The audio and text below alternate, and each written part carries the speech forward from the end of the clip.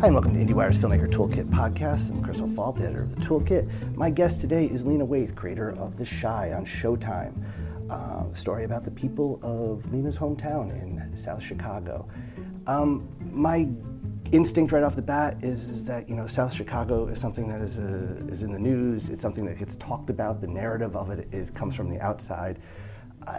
Just watching the show, it is burning with the desire to tell the story of those people from the perspective of those people and take back that narrative. I have to imagine, there's so much going on in the show, but I have to imagine that was like a huge motivation in doing this. Yeah, and it's interesting because, I'm a writer first, so I didn't walk into it thinking that I would, save the city or get on a soapbox or try to solve all of Chicago's problems. I really just wanted to tell stories about people that I knew, that I grew up with, people that are in my family, people that are close to me, people that aren't. I really wanted to tell a story about Black people that was just us. I think I'm very much inspired by James Baldwin, Langston Hughes, Lorraine Hansberry, and I think there's a way that they depict Black people and our world and our problems and the way we walk through the world. And I just really was in a space and in a zone a few years back when was living in my Valley apartment writing that pilot. It was really important to me. And the journey was, not easy in the season one. It was because I wasn't technically show running, and I'm still not. I don't feel like that's, it's like, for me, it's really about making sure that you and your partner's on the same page about what you're doing. And I think sometimes politics can get in the way, but that what was born out of it was the resilient, I think, Black spirit that we have, even no matter what you put us through, whether Black folks have survived the Middle Passage, the Civil Rights Movement, and we're gonna survive Trump. And I think there's nothing that we can't survive. So I'm glad we survived season one. I'm really grateful to all the Black writers in that room that we held each other up and we stood next to each other, and we're all back for season two. So it's exciting. You're talking about the spirit. I love the way this show opens with Coogie, and that we see kind of, And that's all Rick Famuyiwa. Like that's really him stepping in, and I always tease and call him my Black Superman, because who your director is on your pilot is, they have almost more power than the creator once they step in, and they can either really get it and elevate the material or just point and shoot. And Rick is not a point and shoot kind of guy, and he really wanted to sit down with me. And the great thing that he did was he said, I don't want to talk to all these other people about your show. He's like, I want to hear from you as to why you wrote it, why it's important to you, and what you have to say. And we had many, many great conversations away from everybody, which I'm sure maybe those people didn't love that, because he definitely put me in a position of power in a way. He was like, I don't want to talk to your showrunner or the EPs or these producers. Like, they're not you, they're not Black, they're not from the South Side of Chicago. They don't get this world the way you do. And he was like, I got to talk to you in order for me to direct this pilot and make sure I get it right. And so he and I really had a real close connection and a really great bond. But that, to me, whenever people mention certain things in the pilot, a lot of that stuff was on the page, but he really brought it to life in a way that I think most people couldn't. And part of it is the introduction to South Central through that character, and that character. South Side Chicago. I'm sorry, what did I just say? He said South Central. Oh, I was just talking about Los Angeles. I apologize. Rick is a California guy. So. Yeah, Rick directed Dope, but Coogie is this funky kid. He's so you have such great characters, but there's something about also starting with that character and who is so resourceful and kind of a mover and a shaker and a charmer, and also kind of the beat of his own drum. Oh, absolutely. And it's like he's not going to be defined by any of this stuff, and so.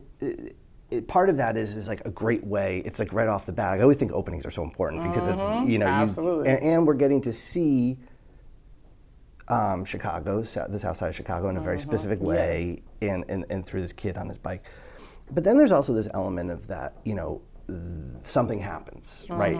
It also, your story, what feels like an introduction quickly jumps into like the instigating event. Oh yeah. And we have that intersecting narrative. Absolutely. And that that sense of, he witnesses he witnesses something, and that sets off all these different events. And there's the thing of, we've seen intersecting narratives before. We've seen those multiple characters, but this, it's never the same thing. It's always like a careful balance. And I have to imagine that in one of the big challenges in putting the Chi together is to figure out how you were going to do those intersecting narratives of these different characters surrounding, what starts with a witnessing of a death, and then, or witnessing of a murder, and then, or not even a murder. That's the cool thing. It's like there's just a dead body, which is great that he did not witness it. So, but it's just, but him happened. That's me. I knew I wanted to start with the dead body. In the original script, the way I wrote it was, you're seeing a beautiful, interesting, handsome black boy, and I say in the action lines that he's been shot twice in the chest, and he's dead. And I say, and that's how I welcome you into the city. And then you meet Coogie, who hops up on him. But to make it more cinematic, we started off with Coogie, and then Coogie happens upon this kid. But I really, it was for me in my apartment. Again, I was alone. I didn't develop it with anybody. I didn't have anyone there. No one even knew. I think Justin Simeon knew I was working on it. I literally had a chalkboard wall in my old apartment, and my house looked like, the True Detective scene, in the last bit, where I'm sort of weaving everything together and mapping it all out. But I was very specific and intricate about when people would meet, how they would meet, and I knew that Brandon would ultimately need to get to Kevin to find out who killed his brother. And it really, I think a lot of it is me studying and being a student of television and characters and story, but it really was a culmination of all the things that I'd ever done, or all the steps I'd ever taken to that moment where I was sitting in my apartment and just working on that pilot and figuring it out. Because part of it is there's a structure in the sense that characters reveal them. So there's like parallels here, like those three young boys. Right. It becomes this thing where there are different pieces of, and also because there's the generations. You go that way. Absolutely. And you think of Ronnie and Quentin. Right. The I guess, is this a spoiler? The real father and the and then someone who has been on the drug dealing side versus someone who has suffered from I guess his thing is alcohol, but and then even.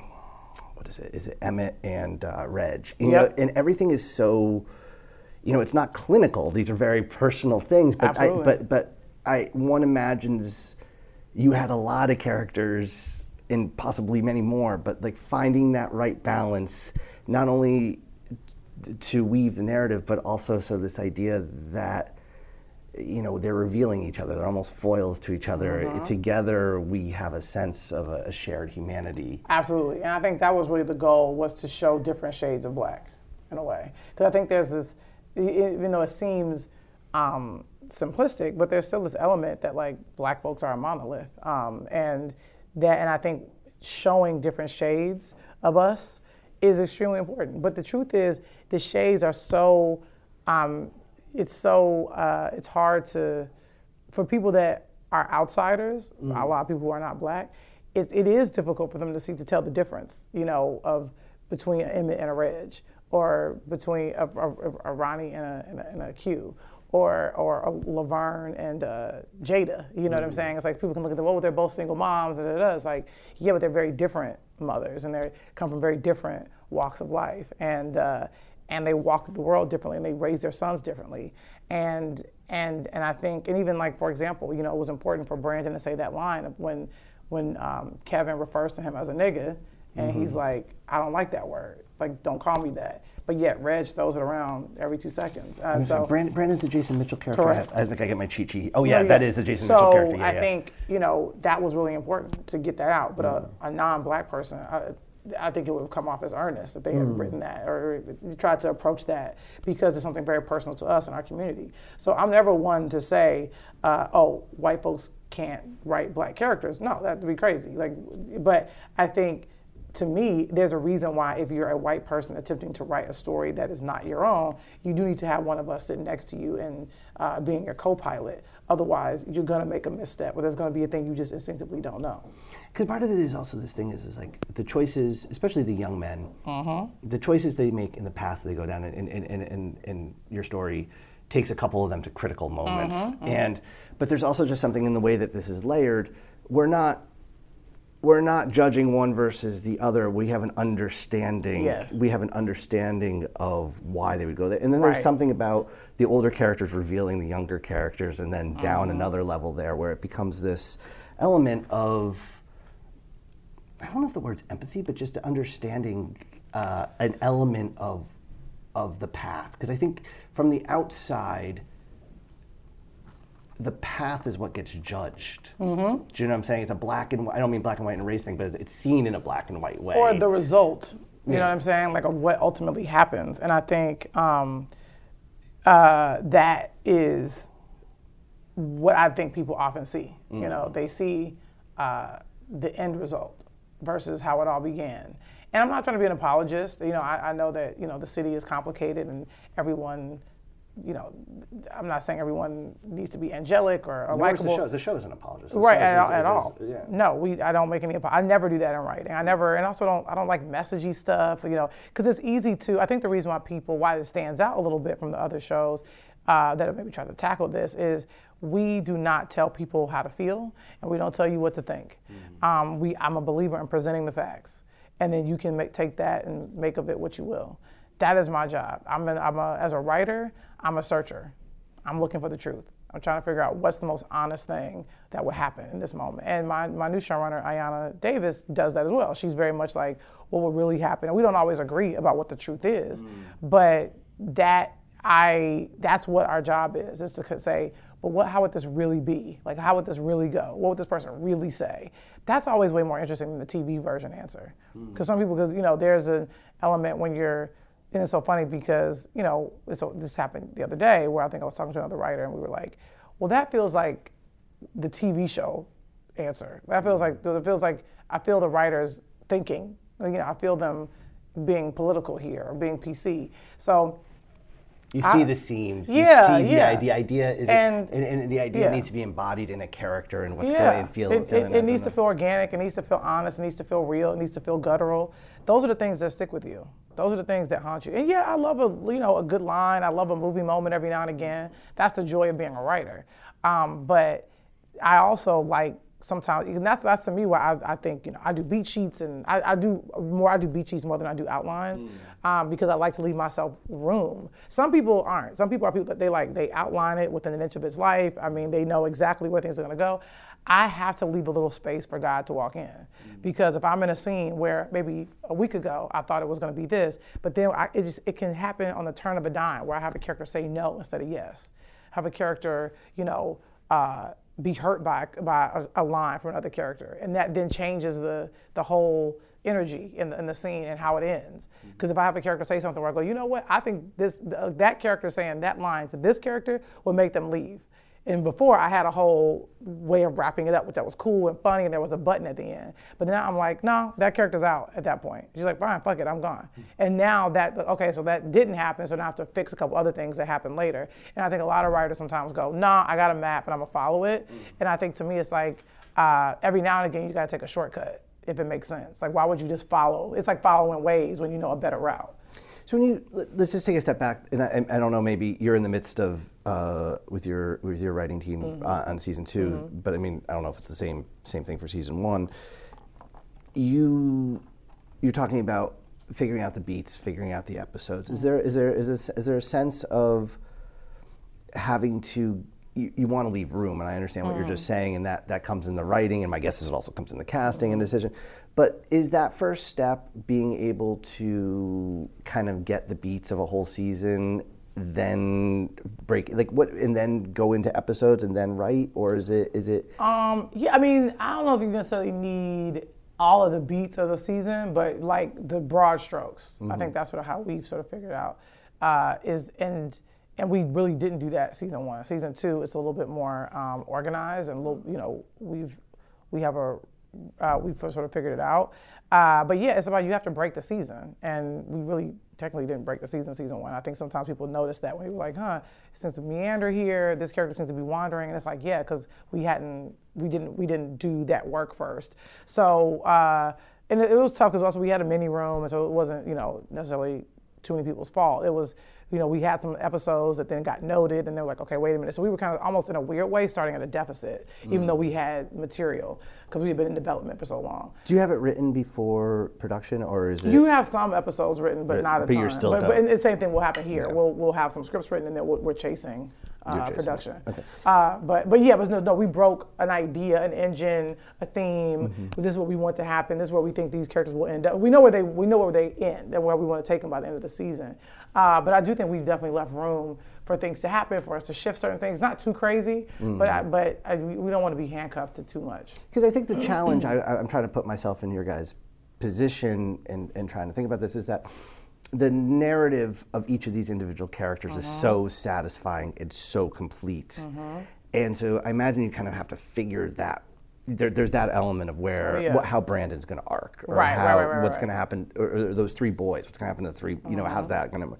But then there's also, I imagine, so you have these strands, and then all of a sudden you got to braid them, braiding them together. Exactly. And so it's like. Which is the fun part, I will say. That's the fun part, yeah. It's not, what I will say about this really great ensemble, and it's funny because I think people automatically go, oh yeah, Brandon's the lead, right? And it's like, there is no lead. It's a multi-protagonist show.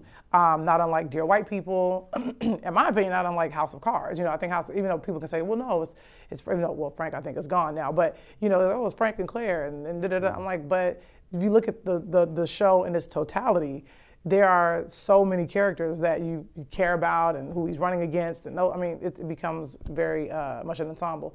So for us, what we do when on the boards, we're like, oh shit, we haven't seen a Ronnie scene in a bit, or I'm losing Kevin, or we can rest Emmett for a little bit here. Let's do that. So that to me is always the fun part. It's like a big puzzle when we get to these episodes and making sure everybody has enough space. And there's also something about the, and there's a moment that really, really stuck out to me, which was.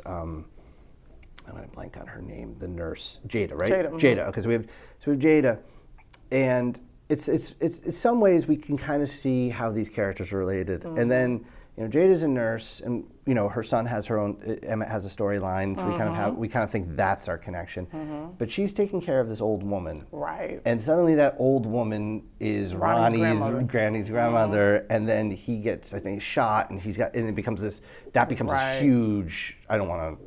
That obviously sends the Jada storyline into a major thing. And it's just something it's not a eureka moment. No. It's just very casual. Yes. And it's like, you're not, there's no big revelation, but there's also just something very casual. And I think it's about halfway through the season. Oh, this is how, there's going to be another line of intersection. Absolutely. And because that could feel canned. Right. But it doesn't. And I was thinking for a long time, why doesn't that feel canned, but it doesn't. Well, and that's a huge compliment. Thank you to the writing team, to the actors, and to our directors. I think to me, it's ultimately because here's a big theme that I also wanted to get at when I started writing the show, which was we are all connected. Sometimes, literally, but I think a lot of it is figuratively. And so we're showing the connective tissue that happens. But also, too, we all people are connected, but Black folks are really, there's that, obviously, that old stereotype that all Black folks know each other. But the funny thing is, sometimes Black folks, I'll be in a room with them and I'll go wait a minute, Tisha as well? What? So sometimes we feed into it because there's an element of there's fewer of us on the planet, and we're all sort of we have family from same states and great migration and all that kind of stuff. So in essence, we are connected. And there's a generational thing too that you very casually get at, but then also in that sense of when families have been in a certain place for a long time, you plant roots and you get to know people and things like that. So I always wanted that to be a thing, and I think sometimes the network will get on us about things being too tiny town, but people love it. People love when characters cross paths, or they meet people, and the great thing about it, there's so many. We've created now this thing, or I guess technically I created this world where it could go on for millions of seasons, because not that I want that to happen. I'm not a believer in shows going on for far too long, but you can have a bunch of different ways for characters to kind of link up and meet and this and that, and it's quite exciting. And we have some cool new characters that are going to be coming together and working together, and we're really excited about it.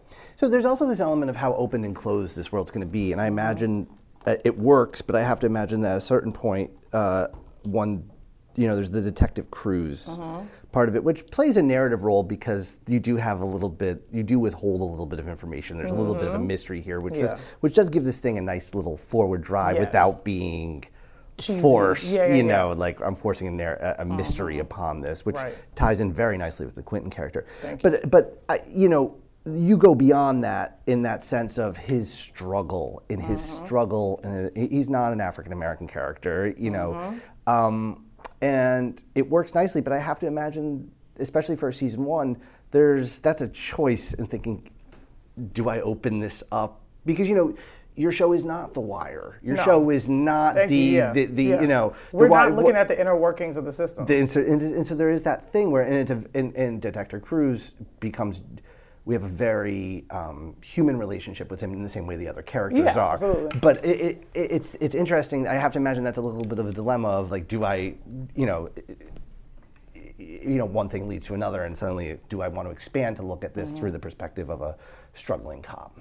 Yeah, no, I don't have any desire to look at black characters through a white lens. And even though he's technically supposed to be Latino, and I even teased my execs about this, because I was like, we got some hits on Twitter where like, oh, why do we even need the Cruz character? We don't need the white savior. And of course, execs were like, well, he's Latino. I'm like, guys, he doesn't look like it. He looks like a white dude in the middle of all these black people. And mind you, I wrote the character. I had him there from the very beginning. He was always there in the pilot. It wasn't something that a white exec made me shoehorn in. He was always there. And it works. It feels like it was. But I guess that's what I'm saying is like, why was that important to you? I mean, because truth is like, that's what cops look like. They don't look like a... Well, I'm not talking about the race. I'm talking about having that character and having that perspective. Why was that important to Well, I think he expanded more because he did look like our exec. So there's an element of like, we can, relate to this character.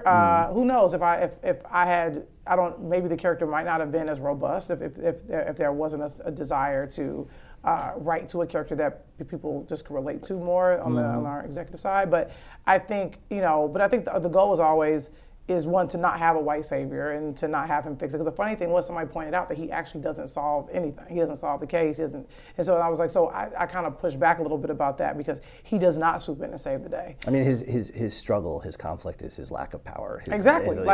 He's not like this big dog, aggressive, confident kind of dude. So but I do understand people's frustration with having that quote. It's almost like an archetype now at this point, of the white guy coming in and he's earnest and kind and sweet and all that kind of stuff. It's no better or worse than the magical Negro. So I am sensitive to that. I think what we're doing this season is giving him more structure, more of a story, but not one that is going to ever trump our African American characters or make it like he's wiser than they are or anything like that, because I'm not a fan of that either.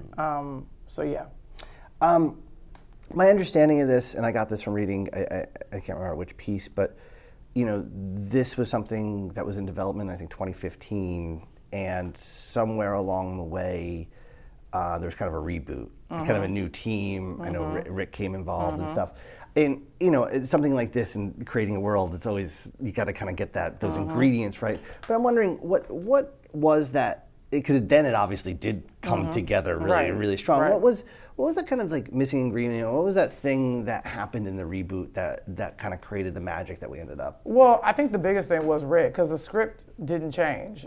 They basically were like, and there's no shade to the original director, they just were like, he's not right. And it's funny because my instinct if you look at his credit, he's a good guy. If you look at his credits, those credits are not for Denver, not for what your But I show. think that's an easy choice to go, oh, this guy directed this, like why not have him do that? And I think people didn't realize then that we weren't The Wire. And even though it was a bunch of black characters in the inner city and this and that, but I think it took people a real second to get, oh, she's not writing The Wire. And I just wasn't an avid viewer of that show. I was never trying to copy it. And also that's not my wheelhouse. Like, I don't care about cops or or the police. I care about people who are being policed, and I care about people who the system affects.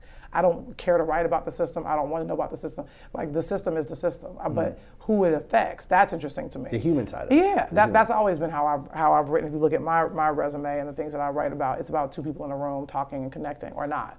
So that's my jam. So when the Rick part was really the biggest difference, and then because he stepped in and said, this is her voice, this is her show, like, it needs to feel young, it needs to feel fresh, and there needs to be color, and there needs to be movement, and that was the difference. Literally, if you talk to most of the folks involved, they would say the key ingredient was getting a director that actually made sense for the material.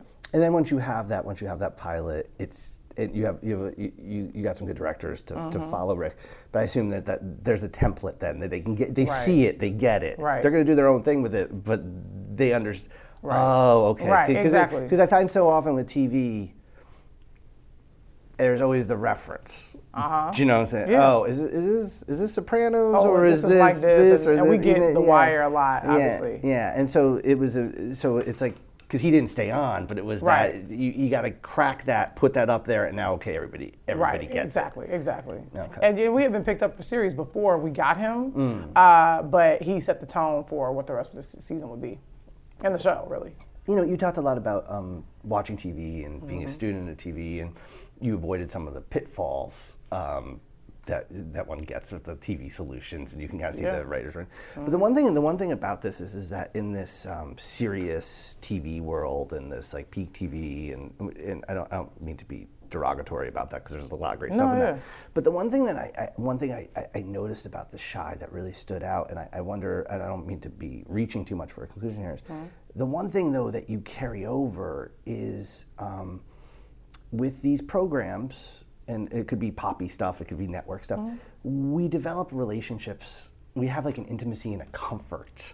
We're not messing with the directness of an audience. And so, and I just saw that you were a big fan of Friends. It's like, it obviously there's a huge difference, but it's like that sense of the way that you know Rachel and Jennifer Aniston, it's not gonna be any different than it is. Right. And sometimes I find in these serious shows that are dealing with serious issues, they're doing it for reasons, but they're messing with that. They're playing with it. They're putting windows between us. Whereas like the thing that you've taken from that is like, no, I want that. I want you to have that comfort level. I want you, when the show overs, I want you thinking about Brandon and what he's doing next, right? Yeah. I mean, I think for me, I do think of myself, because I'm really obsessed with a couple other professions other than my own, which is one of them is photography. And I don't shoot. I'm not a photographer. But I'm obsessed with photography. I'm obsessed with photographers. I'm obsessed with looking at photos and looking at the humanity in a photograph. And I think that's to me, the clearest way to see us as a society is through a photo. And there's many very well-known photos and things like that. Is that almost like everybody has their inspiration boards and stuff? Is there photos that you kind of use? Sometimes, there's a movie that I'm going to be writing that is based on like a photo of a family that I'm going to look at and like take from that and like create these characters and things like that.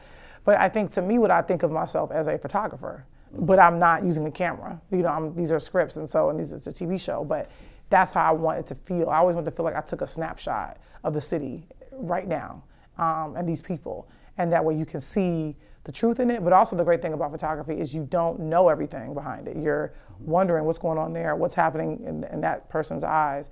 And I want the show to feel like that a little bit. Yeah, we're going to give you some stuff, but I want there to be things left to people in their interpretation.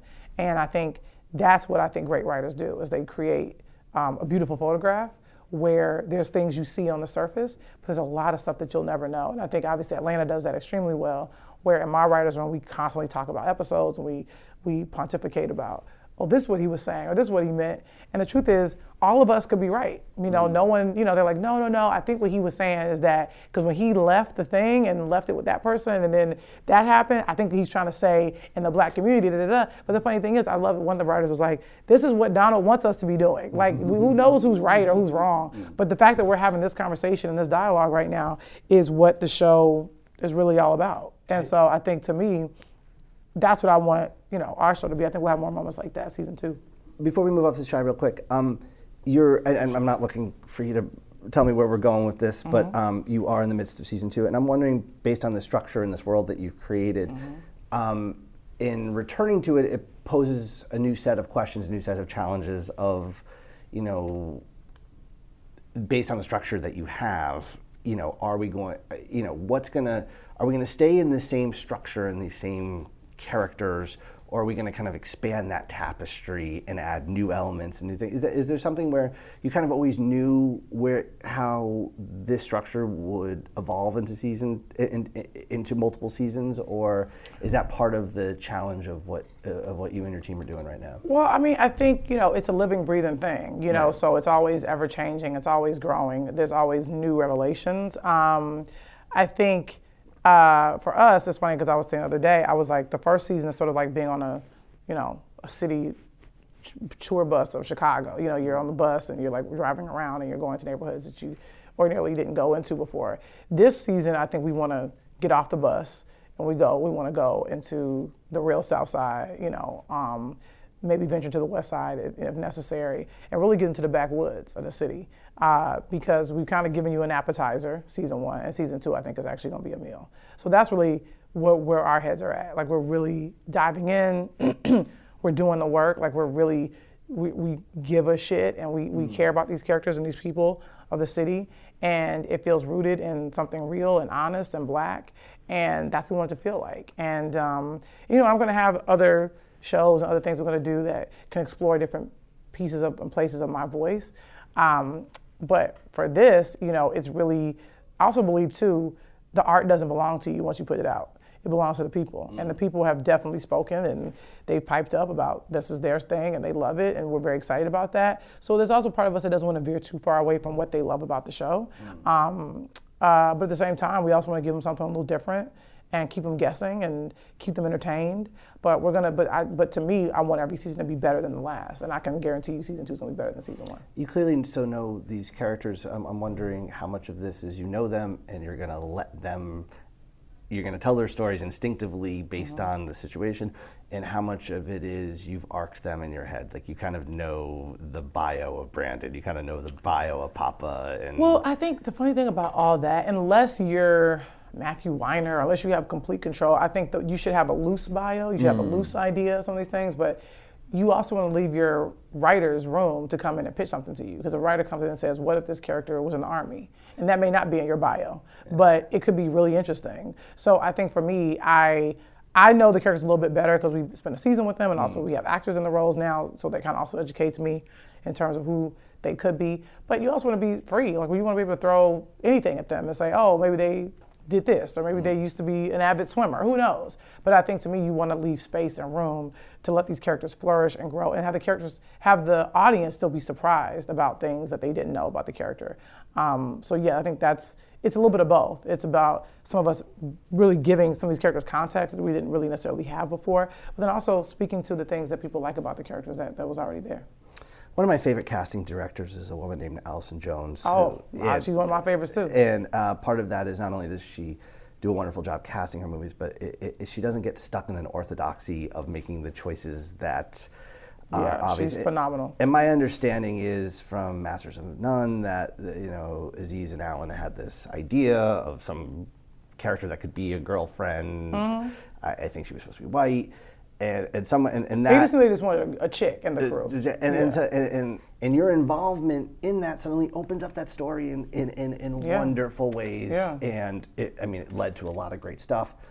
I'm a great example of a diversity hire on Master of None. But you know what, though? There is a diversity aspect of it, but then there's also thinking even in that sense of. It's not, because I think sometimes when you're thinking diversity, it's like that becomes a filter too.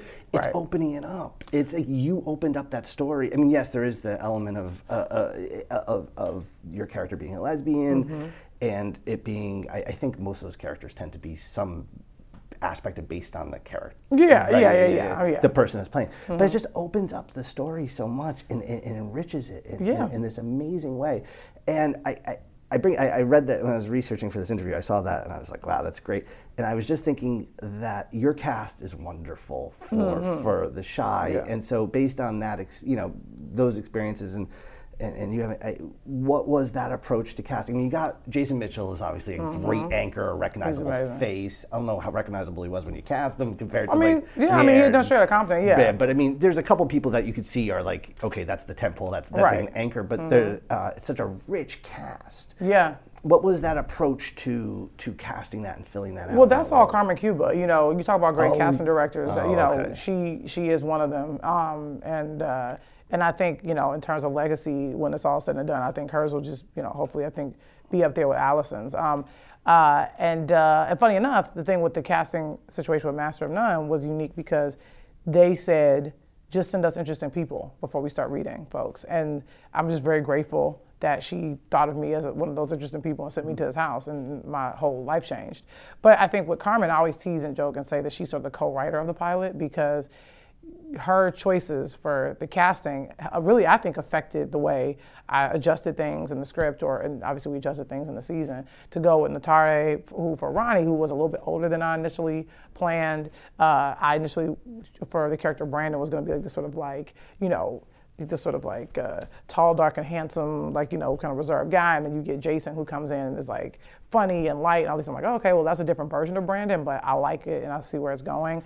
And to have, someone like Yolanda Ross play Jada, where you could have gone, have a character yelling and big and then over the top, but she was very, subdued and, a little more laid back, which I think gives you a completely different view, especially when compared to, you have Laverne, which is a little bit more aggressive, and then you have the softer Jada, which somebody could argue, but look at Brandon and look at Emmett.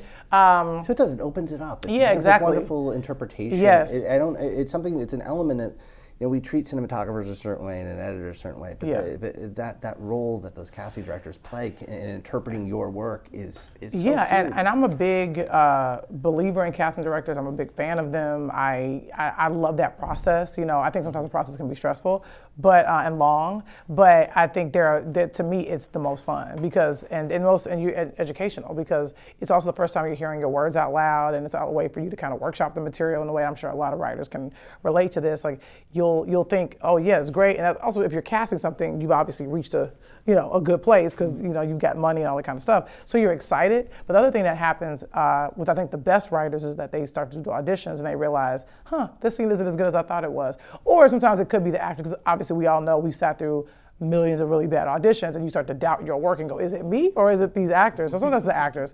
But I think it's a really educational moment for everybody to go, that's an interesting way of looking at the character if I go that way. So I think it is good to have casting directors that don't have a list, that aren't like, well, here's my list for young, hot black girl, or here's my list for older, debonair white guy. It's like, because then you're like, okay. But I think to me, those casting directors that will send you, an overweight black dude for your romantic lead, is like, awesome, because it's like, that's interesting. I didn't think of it that way, but now I am, and now I want to change everything about the script. Mm-hmm. I think to me, a great casting director is making you want to do rewrites because of the people they're bringing in, and you write to them. And I think, and not to get too, I don't know, wordy or trying to give advice, but I've had a very blessed acting career, funny enough, without ever intending to do that. Because you didn't, a lot of people know you first as a performer, but they do. I think the goal was always, my understanding is the goal was always writing. I never, right? If someone would have told me I was going to be in a Netflix show or in a Spielberg movie, I wouldn't have believed. I was like, what? Yeah. But I think the difference is what sometimes what actors do,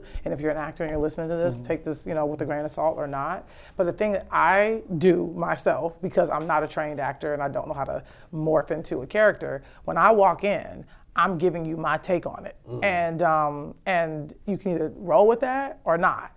And so for Aziz and Alan, they're like, we kind of like your take on what this is, because you're obviously not straight, you're obviously not, this sort of like straight-laced girl, but there's something interesting about the fact that you aren't any of those things. And we want to now change the character. Now, mind you, everybody ain't like that, because a lot of writers are like, this is gold, this is my character, come in and become this person. And sometimes the role requires that. But I always tell actors, rather than coming in and trying to fit into the mold, just come in and do something interesting. And then maybe if that writer or director is really smart and what you're doing is more interesting than what's on the page, they'll bend to you.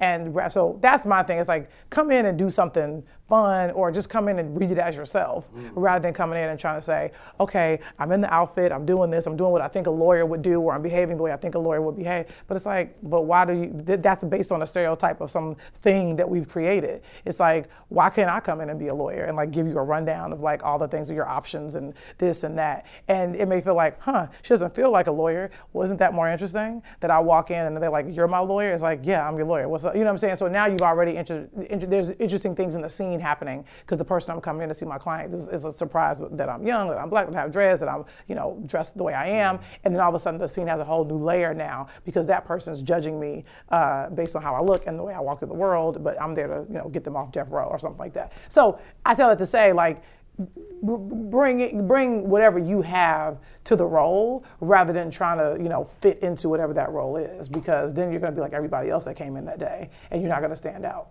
And it's something, I don't know if it's film school, I don't know if it's the mistakes of the industry, but there's so few creatives. You're talking about your process in the show.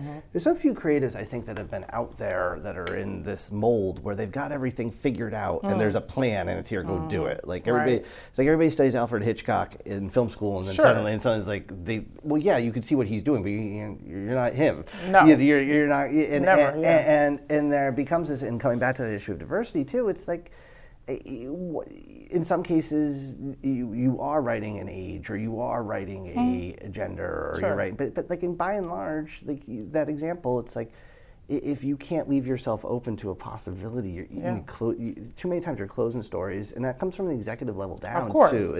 It's and mind you, I'm aware that it's not easy, and I think, and it's really funny, and I hope Aziz and those guys don't get mad at me for telling this story, but when you cast, you have to go, there's a testing process where you have to go to the studio. It's a really weird thing. It's like the studio and the network, everyone has to see it, and they have to all approve, the people that the creatives have decided that that's who they want. So that's why you have to always bring in, a couple options. Usually it's just 2. Sometimes it can be 3.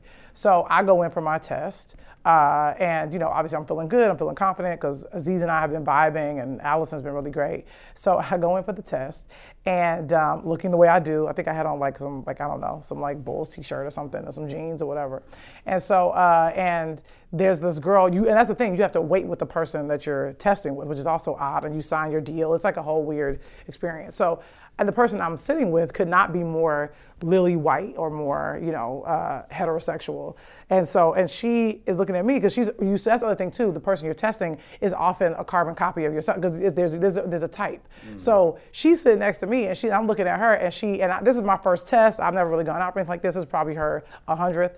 And she's like, she's like, I know we go out for the same stuff all the time. Like, she made the joke, because I was like, yeah, this is like really weird. It's you again. Right. So what I think was happening, and I don't know, because I've never asked Alan and Aziz, so y'all can quote me, but you don't have to. I thought what they were doing, because they obviously wanted to go with me. I mean, like that. Now I look back on it, like it was quite clear. But I think what they wanted to say to NBC Universal, who's our studio, and Netflix. Although I think Netflix is probably not that hard to convince, because they like to think outside the box. But not to say NBC Universal doesn't. But I think what Aziz and Alan were trying to say, and Michael Schur, was here are 2 options for this role. There's option A and there's option B. And let's say make me option A. And I think what they were trying to say is, you can be different and unique and off the beaten path, or we can go with what people would expect us to go with, this cute white girl, and have her be in the mix, and the show will be fine. But we have an opportunity to do something really cool if we go with this route. And I think what they did was, and this is excuse the pun, but it could not be more black and white. They're like, here's what we're trying to do and what we want to be, and here's what we've always done. So the choice is yours. Do you want to do something fresh and cool and interesting, or do you want to do something that feels safe and commercial? And I really admired when I walked out of there. I was like, oh, okay, I see what they did there. And obviously they won out, and I got to be a part of the show. And now everybody's like, hey, thank God, because I can now, of course somebody may say I can't imagine the show without having Denise there and being who she is and having her perspective. But I think, to me, that is a great representation of what the industry has become. Like the safe choices aren't happening anymore.